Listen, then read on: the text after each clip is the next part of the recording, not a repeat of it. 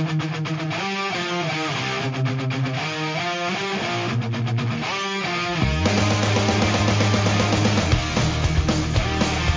and welcome back to the Backcheck. I'm Jennifer Bogush, and with me for this episode is Stefen, Rosner, and Brendan Azoff. So we welcome Brendan Azoff to our show. So we have now a Devils fan, an Islanders fan, and a Rangers fan. So what could possibly go wrong? No, absolutely nothing, right? Nothing at all.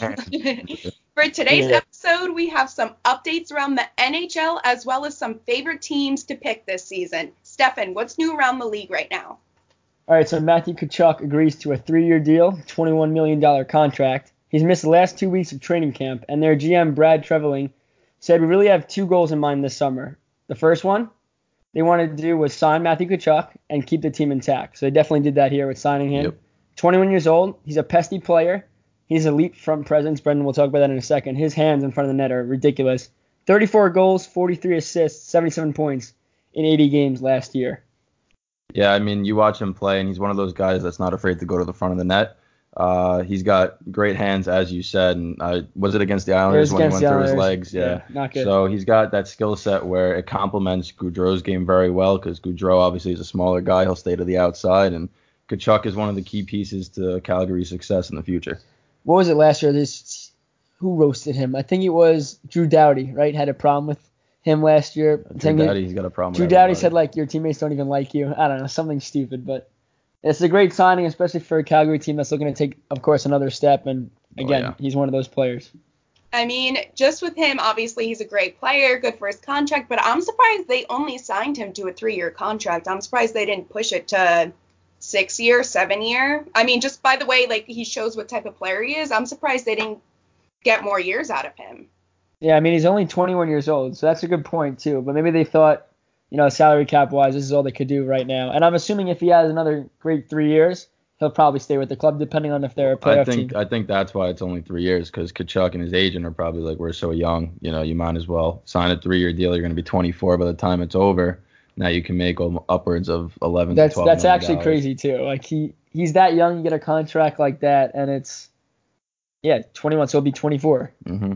That's wild. I don't want to talk about that. I'm doing a podcast, and he's making $7 million a year. We are. All right, Jenna, if you want to talk about Thomas Chabot right now, he got a big, hefty contract. Chabot. Yeah, he also signed a long-year contract with an 8-year contract with $64 million for the Ottawa Senators, which he initially signed in 2015, where he was first round, 18th overall.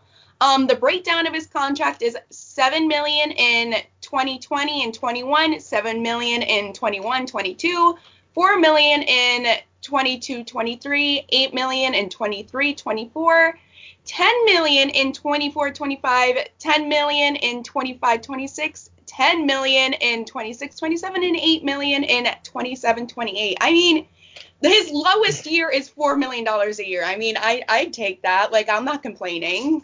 I mean, That's just a great contract.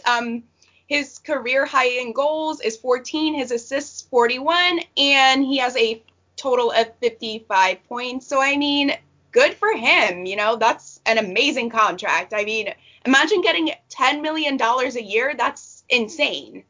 Well, I want to know who his agent is, because I don't want to be in Ottawa for 8 more years. I don't see any sign of it turning around, and I guess this is where he wanted to play, but good for him. But I mean, like you said, he set career highs last year. He averaged 24 minutes and 17 seconds time of ice, so he's definitely going to play a lot, and he was an all-star in San Jose last year. But he's there to stay. Like, I mean, that's a long contract, and I really don't see this team turning around anytime soon. It's very reminiscent of Erik Karlsson. And, despite all the dysfunction that goes on in Ottawa, they still have a good eye for defensive talent. You got Karlsson, now you go right to Thomas Chabot.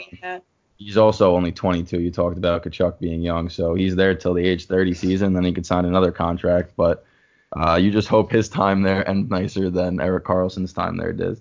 But, I mean, this is a great signing for Ottawa because, they've had issues with their GM and their fan base, so this was big for the city of Ottawa. It's a great signing, but it's just one player, and I feel like their team has so many holes. He was 10th among NHL defensemen in scoring, though. So I guess if they're going to score, it's going to be from the back end. Oh, yeah. Always is. I feel like Chabot and this 3-year contract that we just talked about should have switched year amounts. That would have made sense to me. Giving Thomas Chabot a 3-year switch? And yes, that would have made so much more sense to me. But obviously with not that high of a dollar amount, I mean, $64 million, my God, but you get what I'm saying. Yeah, the only thing I can think of is that Chabot just must be really happy there. Obviously, he grew up there, playing there. Yeah, so. I mean, I think it's more the fact that Calgary has a lot more depth on their roster. They don't need to offer the 8 years, but Ottawa's got absolutely no one. Yeah, so what is Ottawa paying? They probably have a ton of salary cap room. Yeah. They have a lot of young guys. I mean, their whole team's young, and they really have no one that stands out other than Chabot. Yeah, Duchesne's not even. No, Duchesne's not on it. Who's their top player right now? Brady Tkachuk and Thomas Chabot. That's really it. There you go. That's definitely a winning team right there. Not making the playoffs, I can tell you that. But they still have Anderson in goal, so they're okay. Yeah, I mean, they're okay. I give that guy credit. They're okay. Horrendous year last year. Yeah. But Brendan, if you want to talk about Tony DeAngelo, also signs a contract. Yep. So Tony DeAngelo took a very friendly 1-year, $920,000 contract for the New York Rangers. This was coming out after his holdout. You know, he said that he might miss some time going into the regular season because he wanted multiple years, but he decided that the way the Rangers roster was looking, if he could take that 1-year deal and show that he deserves that massive extension, obviously years-wise, not monetarily, because he's not at that level that we've discussed regarding Tkachuk and Chabot. But last year he was 7th on the Rangers with 30 points, so he had an okay year from the back end, but the Rangers were also miserable offensively last season, so it doesn't really speak much. But I think what does stand out is that he was a +6 on a team that was absolutely terrible on their own end. So in limited games, you know, he only played 61 because he started off as the 7th defenseman. He earned his spot, and he's young too. He's only 23, so he's got a lot to prove this season. And he's talked a lot about how being on the Rangers has given him a sense that he deserves to play, because as in his time in Arizona, he was playing, but they didn't really like him. So the Rangers fit him well. He's got that edge that does a guy well on New York, because you need that little bit of, you know, FU attitude, I guess. But Tony DeAngelo looked good last year, and hopefully he can continue that this year. I'm interested to see. I'm going to see if I can look it up real quick. How many people on the Rangers in defense had a plus? Plus? I don't know. I couldn't. It can't be that much. I mean, I'm probably not going to find it, but plus minus. Here we go. All right.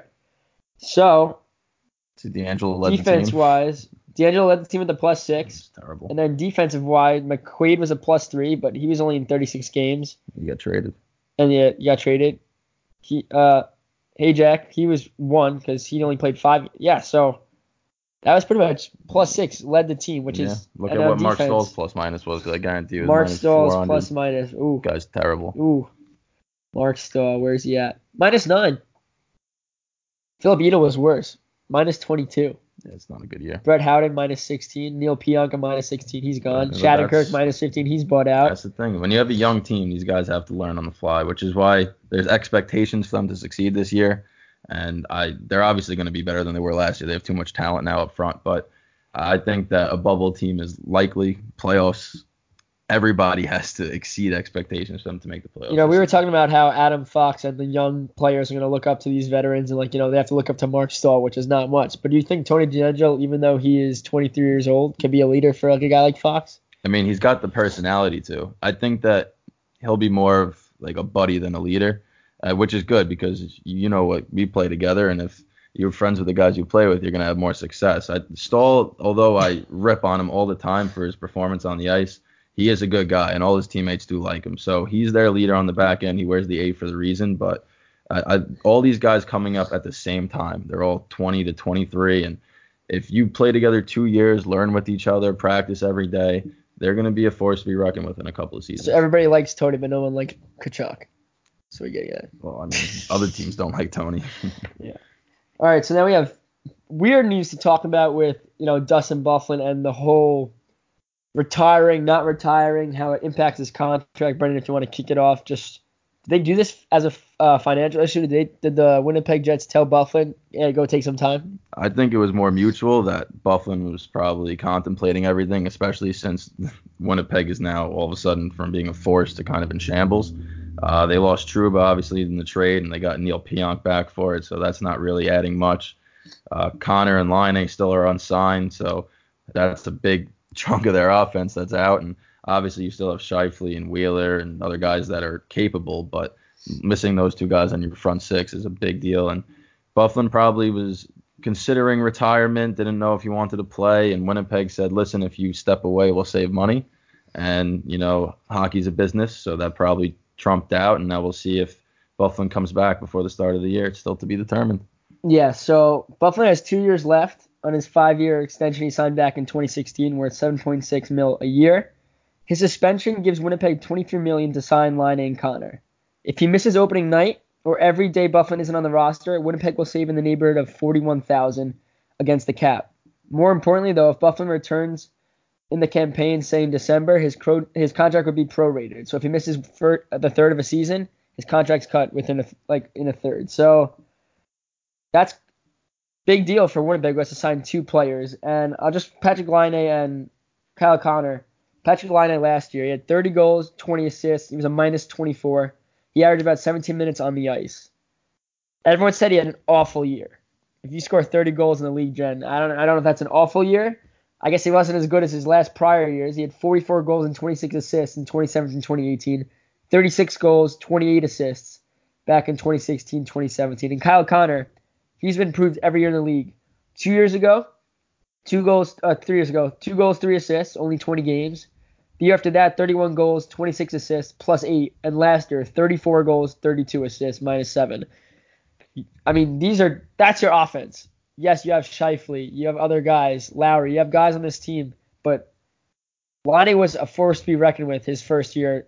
His one-timer was as elite as probably Ovechkin's that year. It still is. So, if this saves money and they could sign these 2, that's huge. It really is. I would agree. The other thing I wanted to say was with Bufflin is that they're saying Connor and Laine signed for projected $14 million. I don't think that seems like a lot. But you could say to each $7 million a year. I mean, Laine is going to try to command as close to Marner as he can get. I think that Braden Point signed, 6.7? Yeah. And that's in Tampa. So if you save the taxes there, so it's probably close to an $8 million deal. So that's what Laine is going to get. And I don't know if Connor's going to be able to sign more than $6 million a year just because his performance has increased, but he's still not at that elite level. Jen, do you think either one of these players signs before opening night? I don't know, because just applying money to players, I feel like there's so much more thought into it now than there was before. I'm going to call it back in the day, but even when we were kids, they'd be like, oh, sign that guy, whatever. But every dollar counts, and you could apply half your money to one player or spread that out between 10 players, but that one player can make a world of a difference in your team. So yeah. I'm kind of on the fence here. It's a weird situation. It is. Well, the only thing I can think of is Winnipeg is screwed if they sign these guys and Bufflin comes back before opening night. Because if that's the case, they're over the salary cap, and Bufflin cannot come back until they trade, cut, or whatever they have to do. But you have to get under the cap. But, yeah. I mean, what's really making this a difficult time for Winnipeg is that these 2 guys are restricted free agents. So even if somebody tries to offer you them, they're going to be willing to match. And it just creates this whole big thing where you don't want to lose them, but at the same time, you don't want to pay these guys what they want.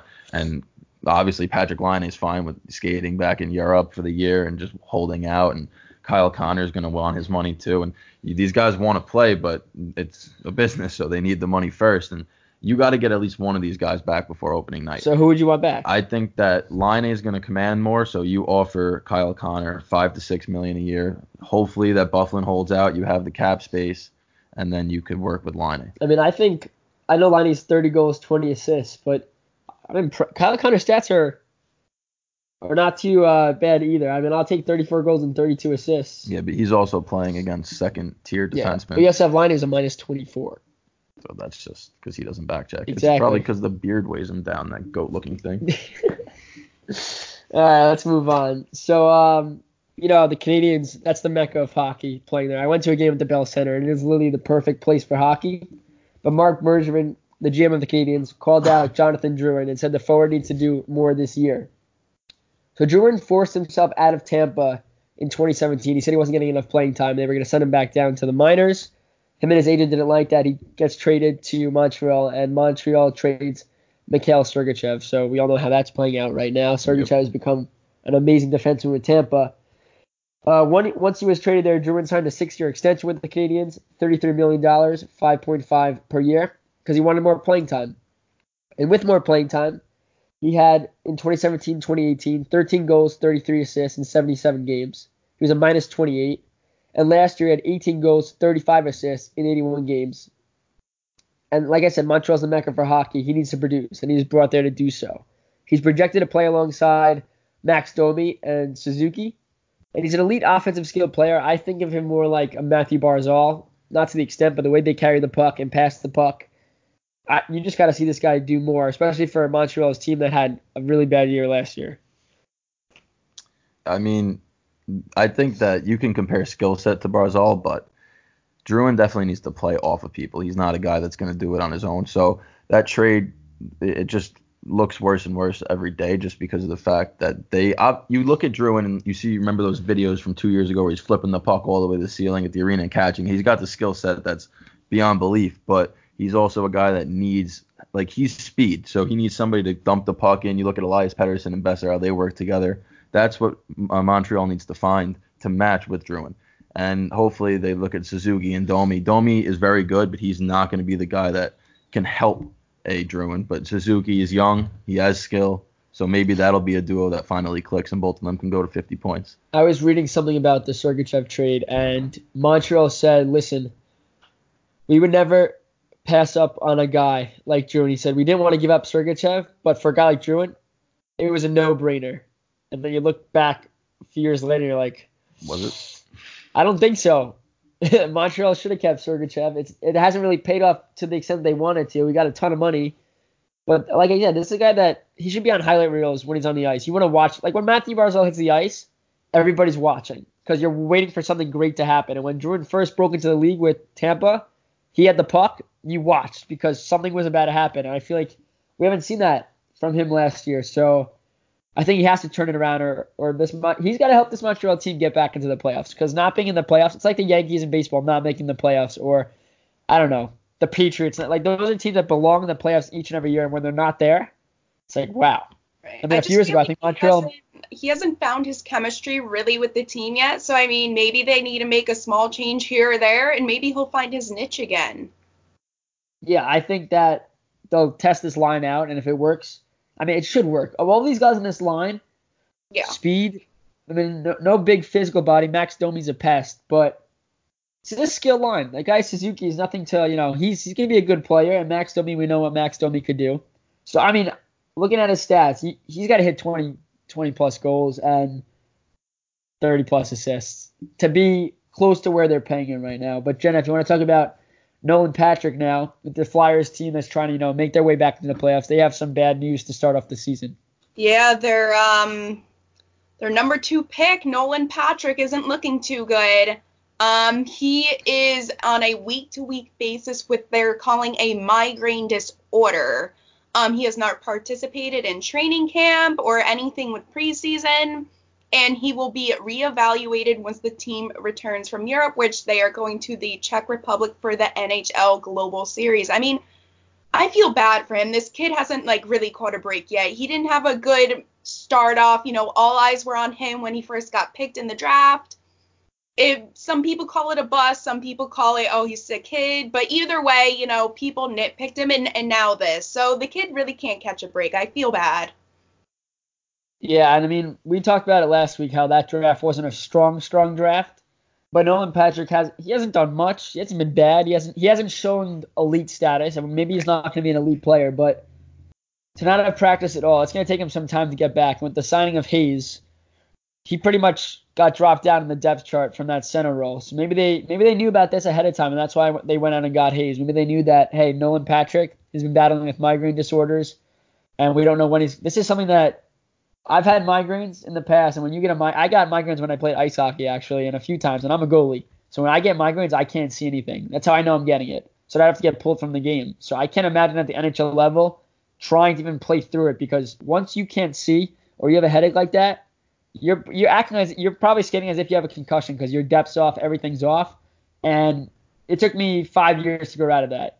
So in an NHL where your career's not that long, 5 years is a lot. I hope it's not. Hopefully he has the best. But I don't know. I can't afford like $13 million in doctors to make some pill for me, but.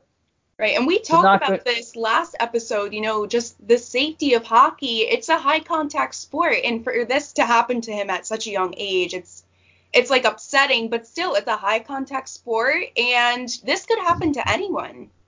Oh, 100%. I don't know how concussions impact Mike. I don't know if Nolan Patrick's had concussions in the past. It can't help it. Like if he gets hit with a migraine, I mean, I don't think they're connected at all, but anything with head and trauma, technically this is head trauma. You're dealing with this on a daily basis. It's not fun. For me, I had to be in pitch dark. I couldn't see, the light hurt, everything hurt. So I can't imagine stepping on the ice and all the lights come on and everything, just fall to the ground and cry. Like that's what I would do. But I mean, this is also bad news for the Flyers because if you look back at the 2017 draft, the first pick was Nico Hischier, who obviously he's been pretty solid for the Devils, and this year he's gonna do a lot better, I believe, with the depth they added around him. Then it was Nolan Patrick too. Then you had Miro Heiskanen, who's been an all-star for Dallas. You have Cale Makar, who came into the playoffs for the Avalanche last year and looked ridiculously impressive. And then Elias Pettersson was 5. So 4 out of the 5 picks in that top 5 have turned out to be very good. And the only one that's really on the bubble is Nolan Patrick. So right now it looks like the Flyers might have missed. A lot of teams do it, but you got to hope that he can come back from this. They find out what's causing it, how they can solve it, and that maybe the lessened workload and expectations will help Nolan Patrick find his game at the NHL level. Yeah, I mean, he had 13 goals, 18 assists last year. He was a -8, 27 penalty minutes. The year before that, 13 goals, 17 assists. So if you're going to take a guy number 2 overall, he's got to at least be scoring 20 goals a game. And if you look at Elias Pettersson's stats, I'll tell you right now, it's definitely better than that because he's an offensive machine, what he can do with the puck.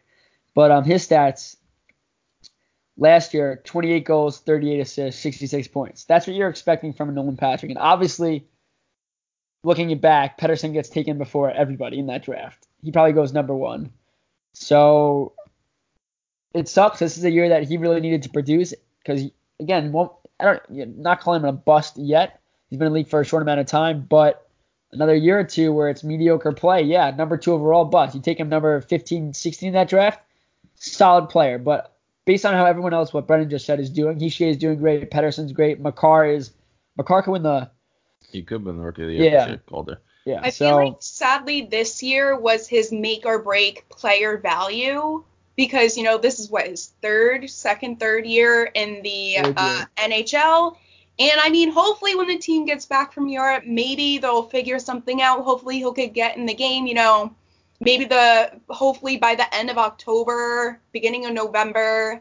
I mean, I hope he has a comeback and I hope he ends up, shining on the ice. But I mean, with migraines and head injuries, you never know. I mean, Philly was 37-8 last year. It wasn't terrible. They just obviously were a mediocre team. And you need players like this to bring your team out of that. So I don't think the Flyers are a playoff team anyway, but having Nolan Patrick on the ice definitely hurts their chances just a bit.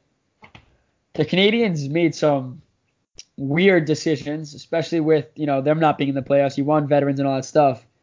Forward Dale Weiss, Matthew Pekka, Phil Verone, and defenseman Carl Alzner and Xavier Ouellet were placed on waivers. Quickly, Matthew Pekka, fun fact, first player from Quinnipiac University, which is one of the best programs in the U.S.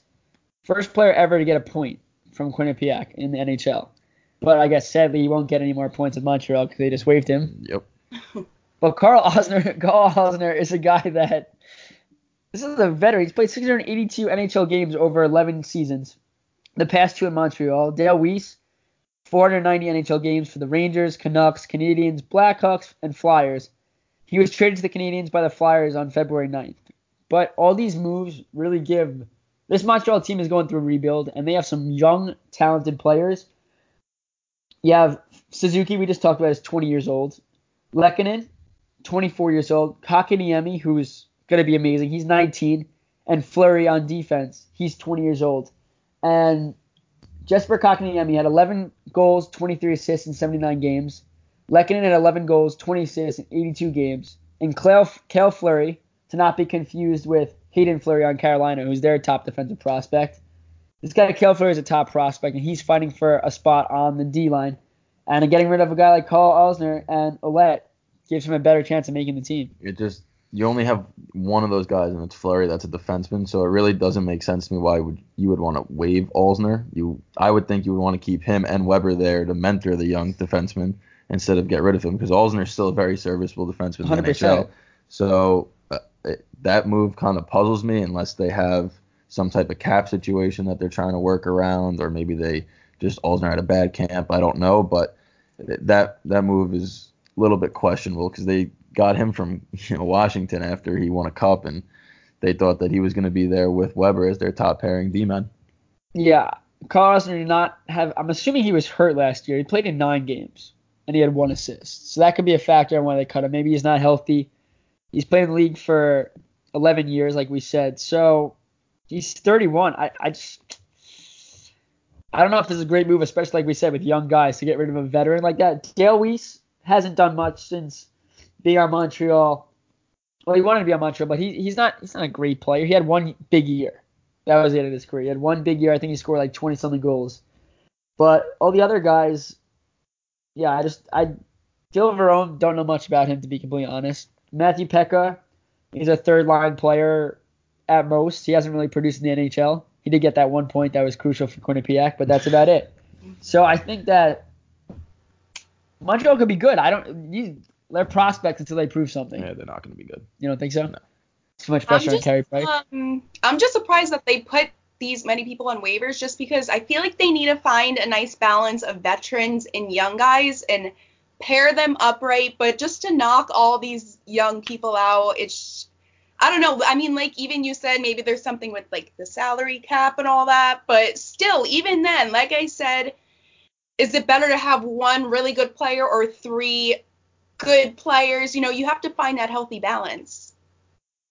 The only thing I could think of is they're not expecting much from their team this year, and they'd rather have guys like these young guys learn. It's going to have growing pains. And Carey Price, if this team wants a shot at a playoff, Carey Price has to stay healthy, because this is just a young team, and young teams, I mean, you're a Ranger fan, Brendan. You saw what happened last year when young players play and you have a veteran goalie net. He can do all he can, but that's really all he can do. It's demoralizing. Yeah, and it puts a lot of pressure on Carey Price, who I think can handle it. He's one of the best goalies in the league. He had maybe a down year last year, and he's been hurt here and there, but it's a lot of pressure. We'll see what the Canadiens do. I mean, it's going to be exciting to watch, even if they lose games, because all these guys are difference makers on the ice. Kotkaniemi is 19 years old, and he's very impressive. So all I can think of is this is a year for these players to grow, get an extra year in the league, and produce. I don't know. I think that Carl Alzner is going to wind up going either.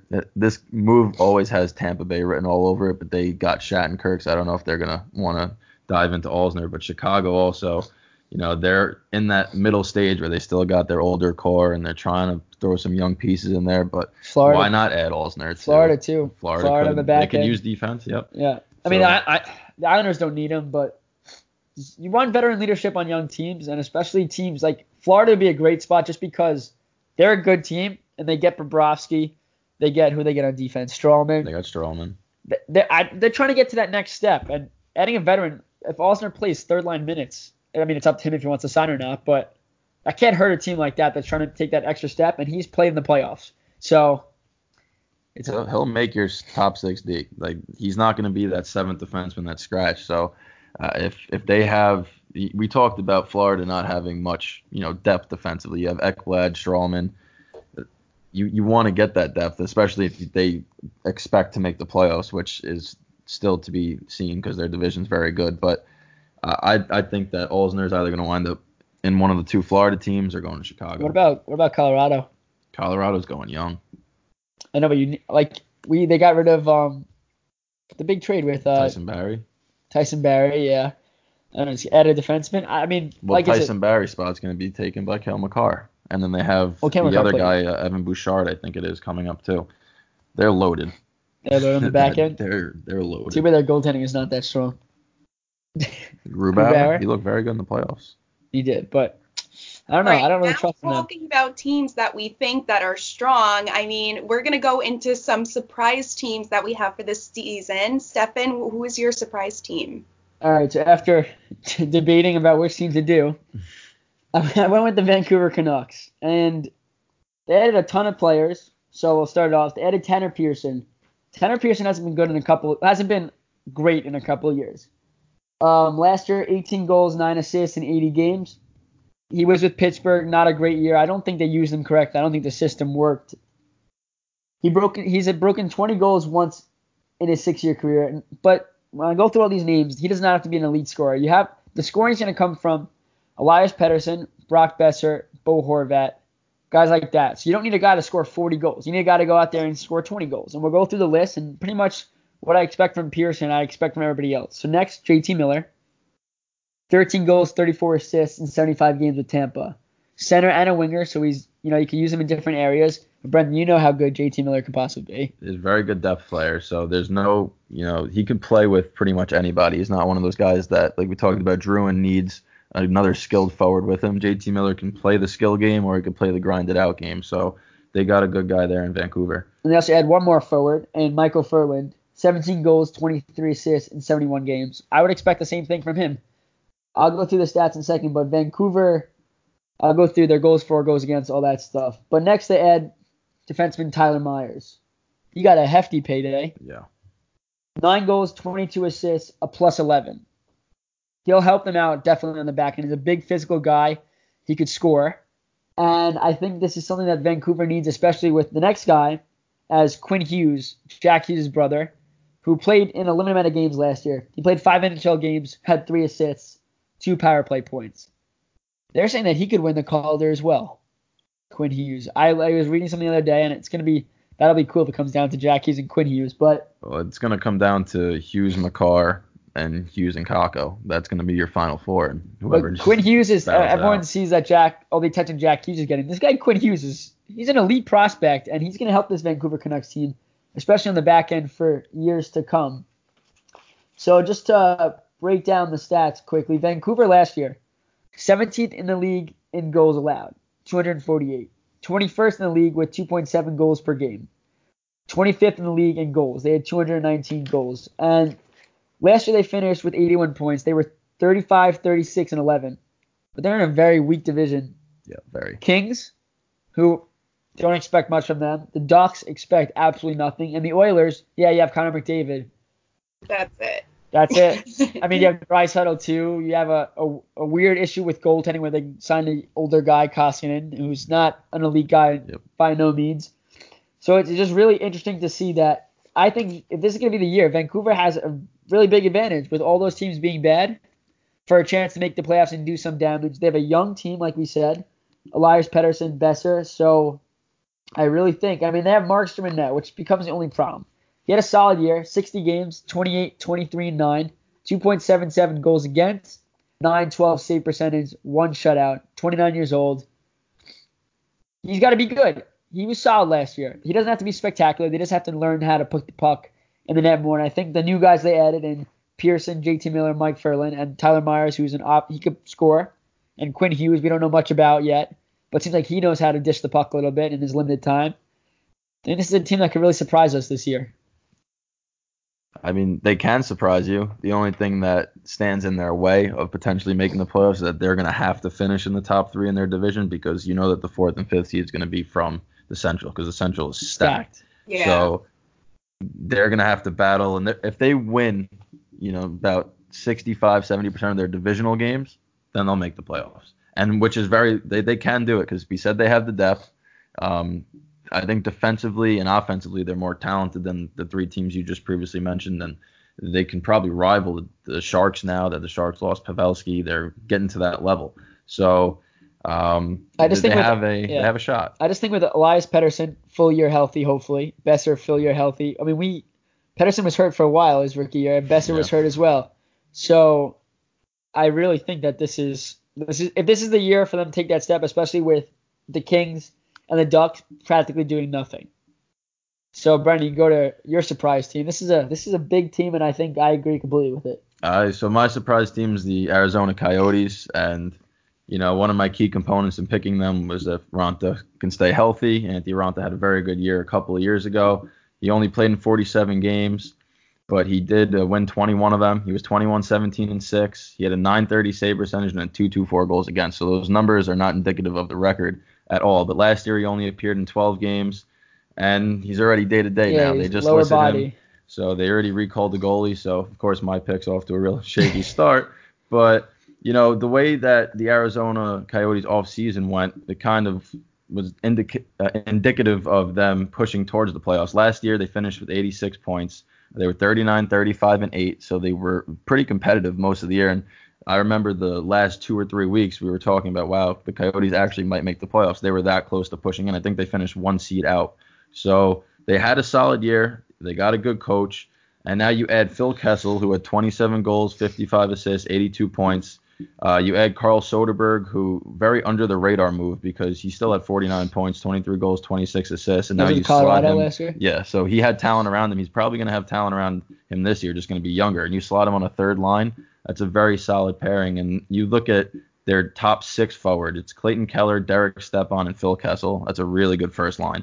And their second line is Dvorak, Nick Schmaltz, and you're probably going to put Vinny Hinostroza on that right wing.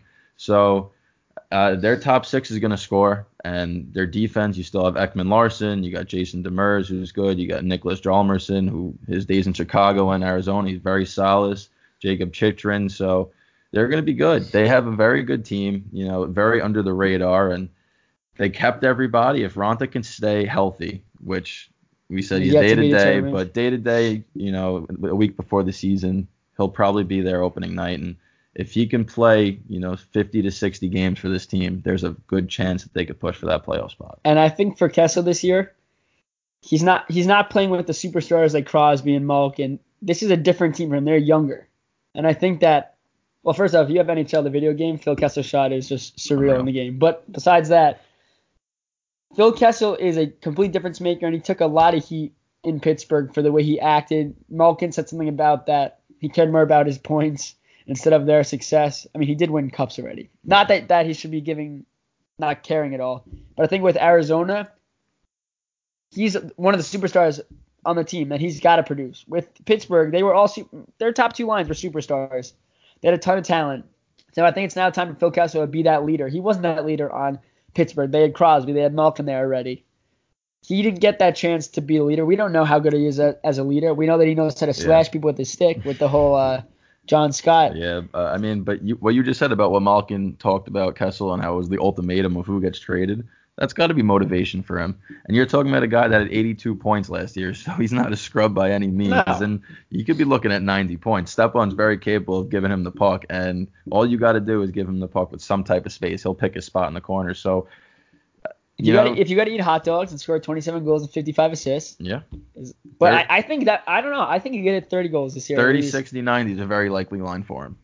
Yeah, I do feel like Phil Kessel is definitely going to be the backbone of the team this year. I feel like he's been given the platform to really be the Crosby of the team, be the Malkin of the team. He just has the right people around him to hold the team together, and he's very capable of it.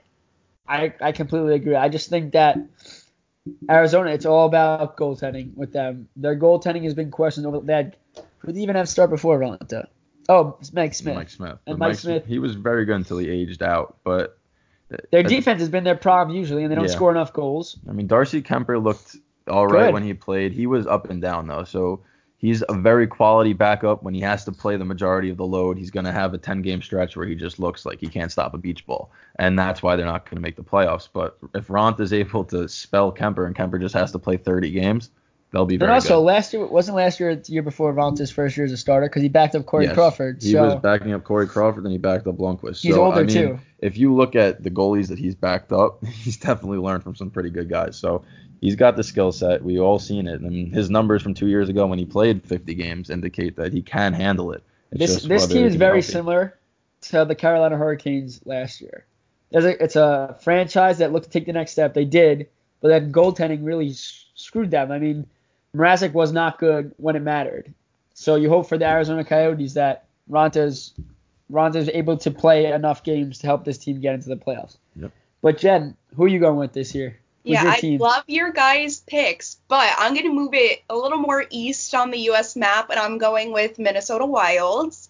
They definitely had a solid offseason. They signed forward Matt Zuccarello for a 5-year contract, which I think was the perfect amount. He's proven himself, but it wasn't a complete overboard. It wasn't like an 8-year contract, like nothing wild. They selected Matthew Boldley for the first round, and they also still have key veteran players. They still have Zach Parise. I know he had like a really bad back injury like 2 years ago. He's not the star player he used to be, but he still really holds the team together as like, I'm not going to call him old, but like he's a veteran player. They also have Eric Stahl, but also they also had a huge move with Bill Guerin signing him as the GM. He had a huge run in Pittsburgh. He was part of them when they have more wins and points than any other NHL team with 307 wins and 802 points. And he held them together through that. And nobody has more wins in the Stanley Cup playoffs during that span as well with 56. And also he's been with them through 4 Stanley Cups. So, I mean, obviously Bill Guerin has a lot under his belt, and I just feel like he's going to be a good fit to bring Minnesota to that next level. Yeah, I mean, Matt Zuccarello, after he was traded last year to Florida. Dallas, and right away after. Oh, yes, to Dallas, yes. Yeah, right when he was traded from Dallas, from Rangers to Dallas, he broke his leg. I don't want to talk about it. Yeah, he's salty Ranger fan. But I didn't even think he was there for a week and he broke his leg. Like, it was it was the first game. First game, he had a goal and an assist and then broke his leg. And I think he came back at the end of the season right before they missed. Yeah, and he had a very good playoffs. So everyone that's ever watched Zuccarello knows that the fans are going to love him, the players are going to love him, and he's guaranteed to give you 50 points at least a year. He's a very good player. There's no other way to say it. The Wild, they're going to be good. And, Bill Guerin, it's his first time as a GM. So you got to see if he's able to move around, but he can't be worse than the one they just let go of. So, they have the pieces to rebound. They were in the playoffs the previous 3 or 4 years. So obviously they're good. They have Devin Dubnyk. He had a bad year last year. He did, but you look at their defense and he could probably bounce back. Eric Stahl had an unreal year. Can he keep that up? They're older, so their window is closing rapidly. They have They definitely have all the tools to make the playoffs. Well, also forget they got Kevin Fiala last year. They signed, like you said, Zuccarello. They also have Ryan Donato, a young guy, Ryan Hartman. So they added depth on the forwards. They have Jordan Greenway, still who's trying to make his name well. Joel Eriksson-Ek, who played solid. Marcus Foligno. Defense is still Sutter, Dumba, Brody, Spurgeon, Hunt, Sealer, guys that proved last year they could play, and it's all about Dubnyk. But this team, I don't know. They talked about last year how they were looking for an identity. And then this offseason, I don't know if they have an identity yet. But adding guys like Donato and Hartman and Kevin Fiala is definitely a difference maker. I know his rookie year, did he break his leg as well? He went hard into the boards, I remember, with Nashville. And I know he did that in the playoffs. I don't know if it was his rookie year. Was it his? It might have been his rookie year. I don't know. Anyway, but he's a difference maker as well, and he doesn't get enough credit. So I think that, again, Minnesota's like a mini Canada. They're not going to take not making the playoffs. That's just not how it's going to go. So I think Matt Zuccarello definitely helps. I think contract was perfect. He's not a young player. I'm pretty sure he's in his early 30s. So this should probably be his last, maybe second to last contract. He'll probably get a 1-year deal after this. But Zach Parise is a guy that has to prove himself again as well with the back injuries and staying healthy. I love Zach Parise. I was a fan of him when he was with the Devils, and when he left, I followed him to Minnesota. I like Minnesota as well. It's all about staying healthy with him and his leadership, but Eric Stahl, is he going to have the year he had last year? Yeah.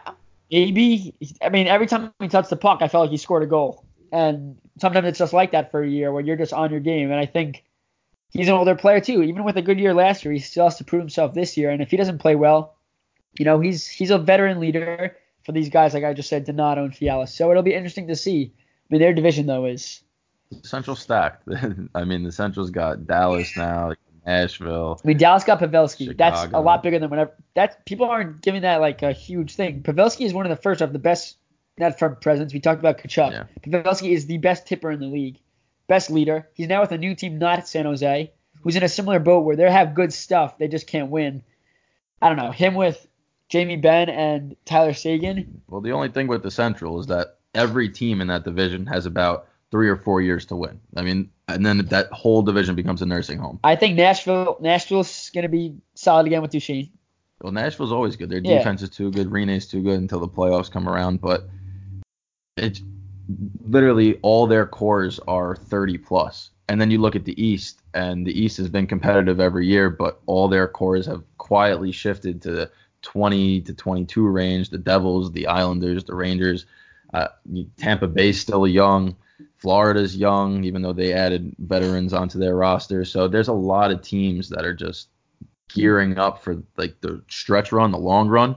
And I feel like the Central's gearing up for 2 years of trying to win a cup. Every team in that. That's why Pittsburgh's in trouble, because out of all the teams in the East, their team didn't get. I mean, they got Galchenyuk, but that you traded Phil Kessel, but they're not young at all. But I'm just tired of seeing Pittsburgh in the playoffs. Like, I was so happy when they did not so good last year.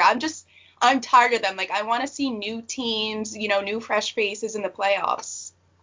Like Carolina was a great storyline last year. I love watching that. I don't want to talk about that either. I mean, Pittsburgh they're aging out quietly. Their defense has turned to shambles. They really have nobody left on the back end. They traded Mata. I mean, Jack Johnson was They there. signed it's just Brendan Tanev to a massive contract at forward. It makes no sense. He's a fourth line forward. We talked about this last week. I was going off on them. How we said that's a kid that has to produce. Yep. Not for him at all, because he goes home every night and rubs the money. Like, it doesn't matter. But for Pittsburgh to not see an absolute moron, he has to score at least 20 goals. He's never done that. No. He's got to have 20. You would think that for the money he signed, he's got to put up at least 50 points. All right, so quickly before we wrap this up, just a question for both of you in regards to who you think is going to come out of each division. So, Brendan, I'll start with you. Out of the Metro, who wins the Metro right now? I'm not picking anyone but Washington, just because we talked about the youth throughout the league. The Islanders, I like their roster, but at the same time, they changed pretty much rapidly in goal, and Varlamov's shown that he can be very good, but very inconsistent. That part of it scares me, so I think that Pittsburgh is going to fall. Carolina has a good shot. Columbus they're going to be a bottom feeder. They have nobody in net. It's going to be a battle for 2 through 4 in the Metro, but Washington's roster is just still the most complete. Yeah, I agree. Jen, who do you think out of the Metro? Do you agree?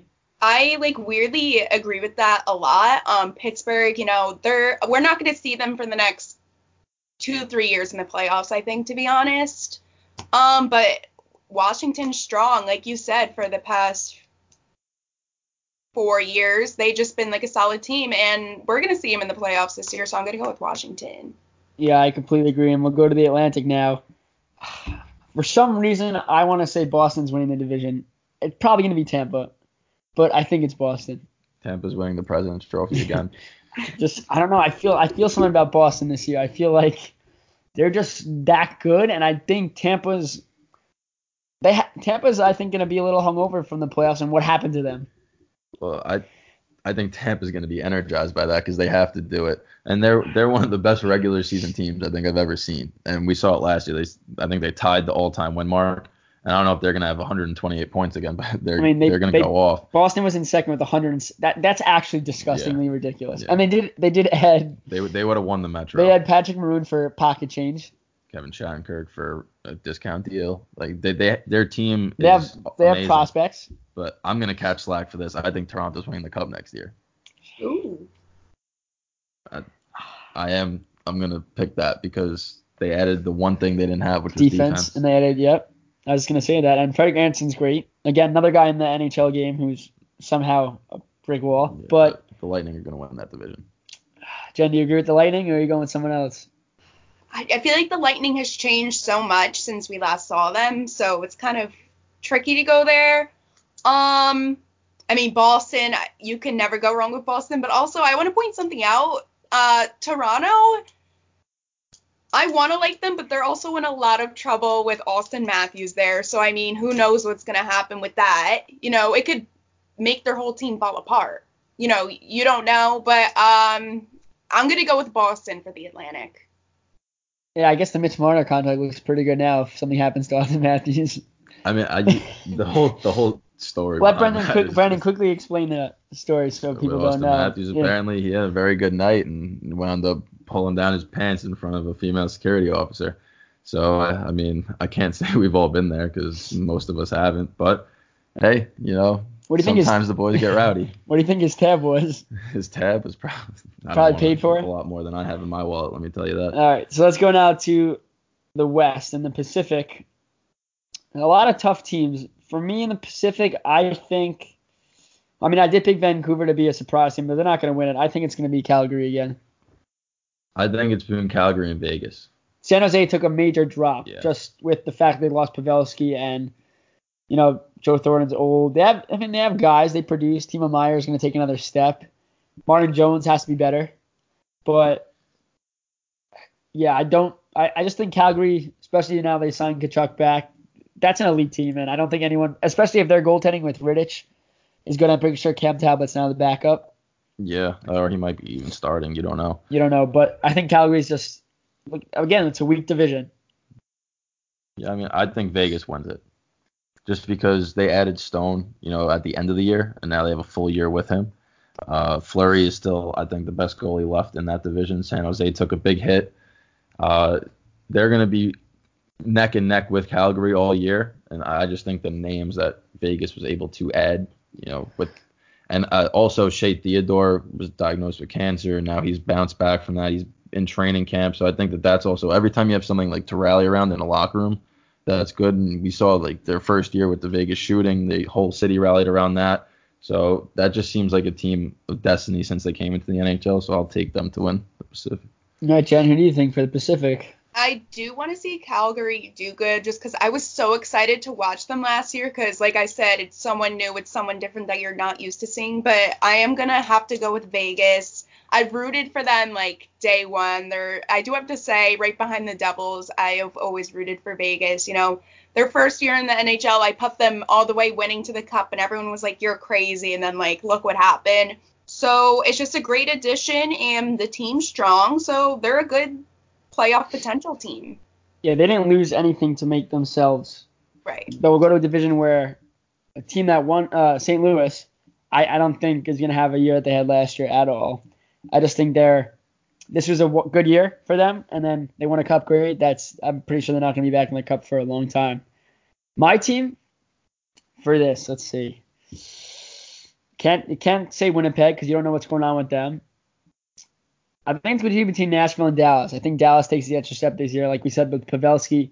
I would love to see Dallas just because there's so much talent. You want to see them competing far in the playoffs. I want to see Sagan in the Stanley Cup final. Jamie Benn, that guy Heiskanen, right? Miro Heiskanen, yeah, nasty, unreal. You have Ben Bishop, who I don't like him just for the fact that I think he's overrated, but he's a very good goaltender. His stats don't lie. And this is a team that's, again, their window's closing as well. They have all these talented guys, and they have issues with GMs and players. I remember, pretty sure their GM called out Jamie Benn last year. He called out Jamie Benn and Sagan, yeah. And that's not something you want to do to your superstar, especially when if they don't play, you're screwed. So I think that this is the year for Dallas, and I just think Nashville again with Matt Duchene signing, they're going to be a strong team yet again. They lose PK Subban, but again, they're okay. Going with Nashville, still a strong team. Don't get me wrong, but it was their time 2 years ago. I feel like they're still strong. They still have potential, but you can only have the flame for so long, and I just feel like this year is not going to be their Stanley Cup year. Will it be their playoff year? Yeah. Will it be the Stanley Cup year? No. So I'm going to go with Dallas Stars. I'm excited to watch them this season. The team's stacked. They have great players. They just have to find the right chemistry, and I think we'll see them have a fantastic season. And who's your team? I'm going with Colorado. Uh-oh. You look at that. Nathan McKinnon, I think, is the second best player in the league behind McDavid. And you add Cale Makar, Bouchard, they're already solid, defensively. You add Nazem Kadri to their second line via trade. You have, that team to me, top to bottom, is extremely talented, and not a lot of people are looking at it as a chance at a cup contender yet. But Grubauer, he improved in the playoffs drastically, and if he can continue that play, again, goaltending is, as long as this league exists, no matter how much offensive skill comes into it, goaltending is the difference maker no matter what. So if Grubauer can play well, maybe a 2-3 goals against, 2-4 maybe, I think they win that division. Yeah, Philip Grubauer at 2.64 goals against last year, a .917 save percentage. But what do you have in the playoffs? The playoffs were solid. Playoffs, he was 7-5, but he had 2.3 goals against, .925 save. If he could do a 2.30 goals against and .925 save percentage, this team is definitely capable of doing that. It just comes to the fact that, this team has a lot to prove, especially with losing some guys that they've had that, they thought they'd stay there for a while. But you guys, you know what happens next week? Last Friday without hockey. That's right. Today's the last Friday without hockey because, oh boy. Are we ready? Are we ready to see some actual hockey? Or best time of the year. It is. It's the best season. Screw fall, winter, spring, and summer. Hockey season is the best season. That is right. So that'll do it for us today. Next week, we'll obviously get into the few games that started as well as games that are about to begin.